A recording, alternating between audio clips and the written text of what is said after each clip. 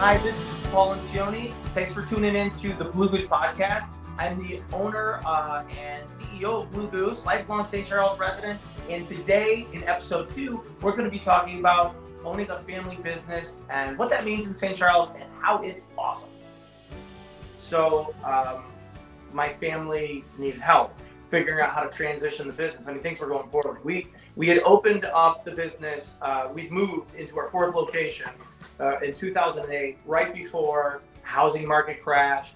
And right before that, there was so much building that there was a run up in building materials, and it was incredibly difficult. We were the first move in this whole idea that was revitalizing downtown St. Charles. So then we're in a construction zone for a decade, more than a decade, and it was incredibly difficult.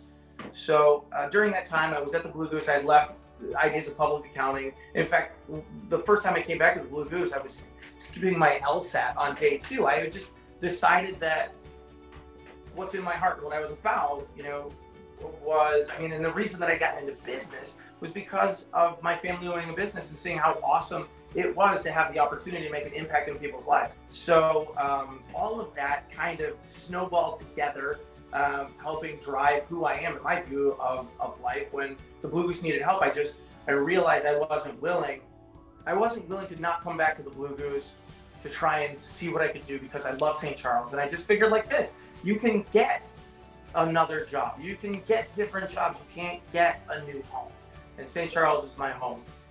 Coming back here, one of the things that I personally, because I know that I know the history that I had in St. Charles, and I wanted, very much. I wanted my daughter to have the opportunity to experience some of what I experienced in an awesome town like St. Charles, where, I often brag to people that I've run through nearly every backyard in town.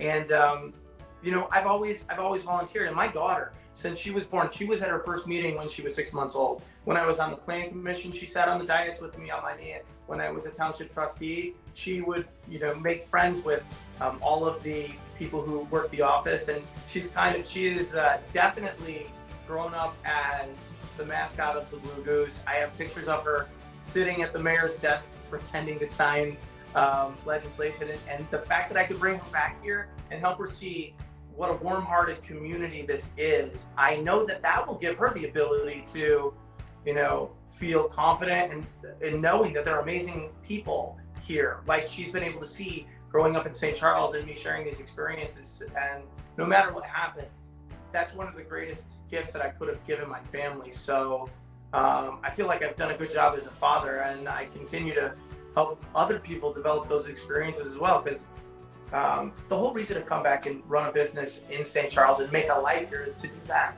to make that life. And that requires all of us coming together, celebrating together, getting to know each other, feeling comfortable in our homes, feeling like we have sanctity, within our community, and you feel safe knowing your neighbors, and you have commonality, and you're excited about things that are happening in the world, but still represented locally.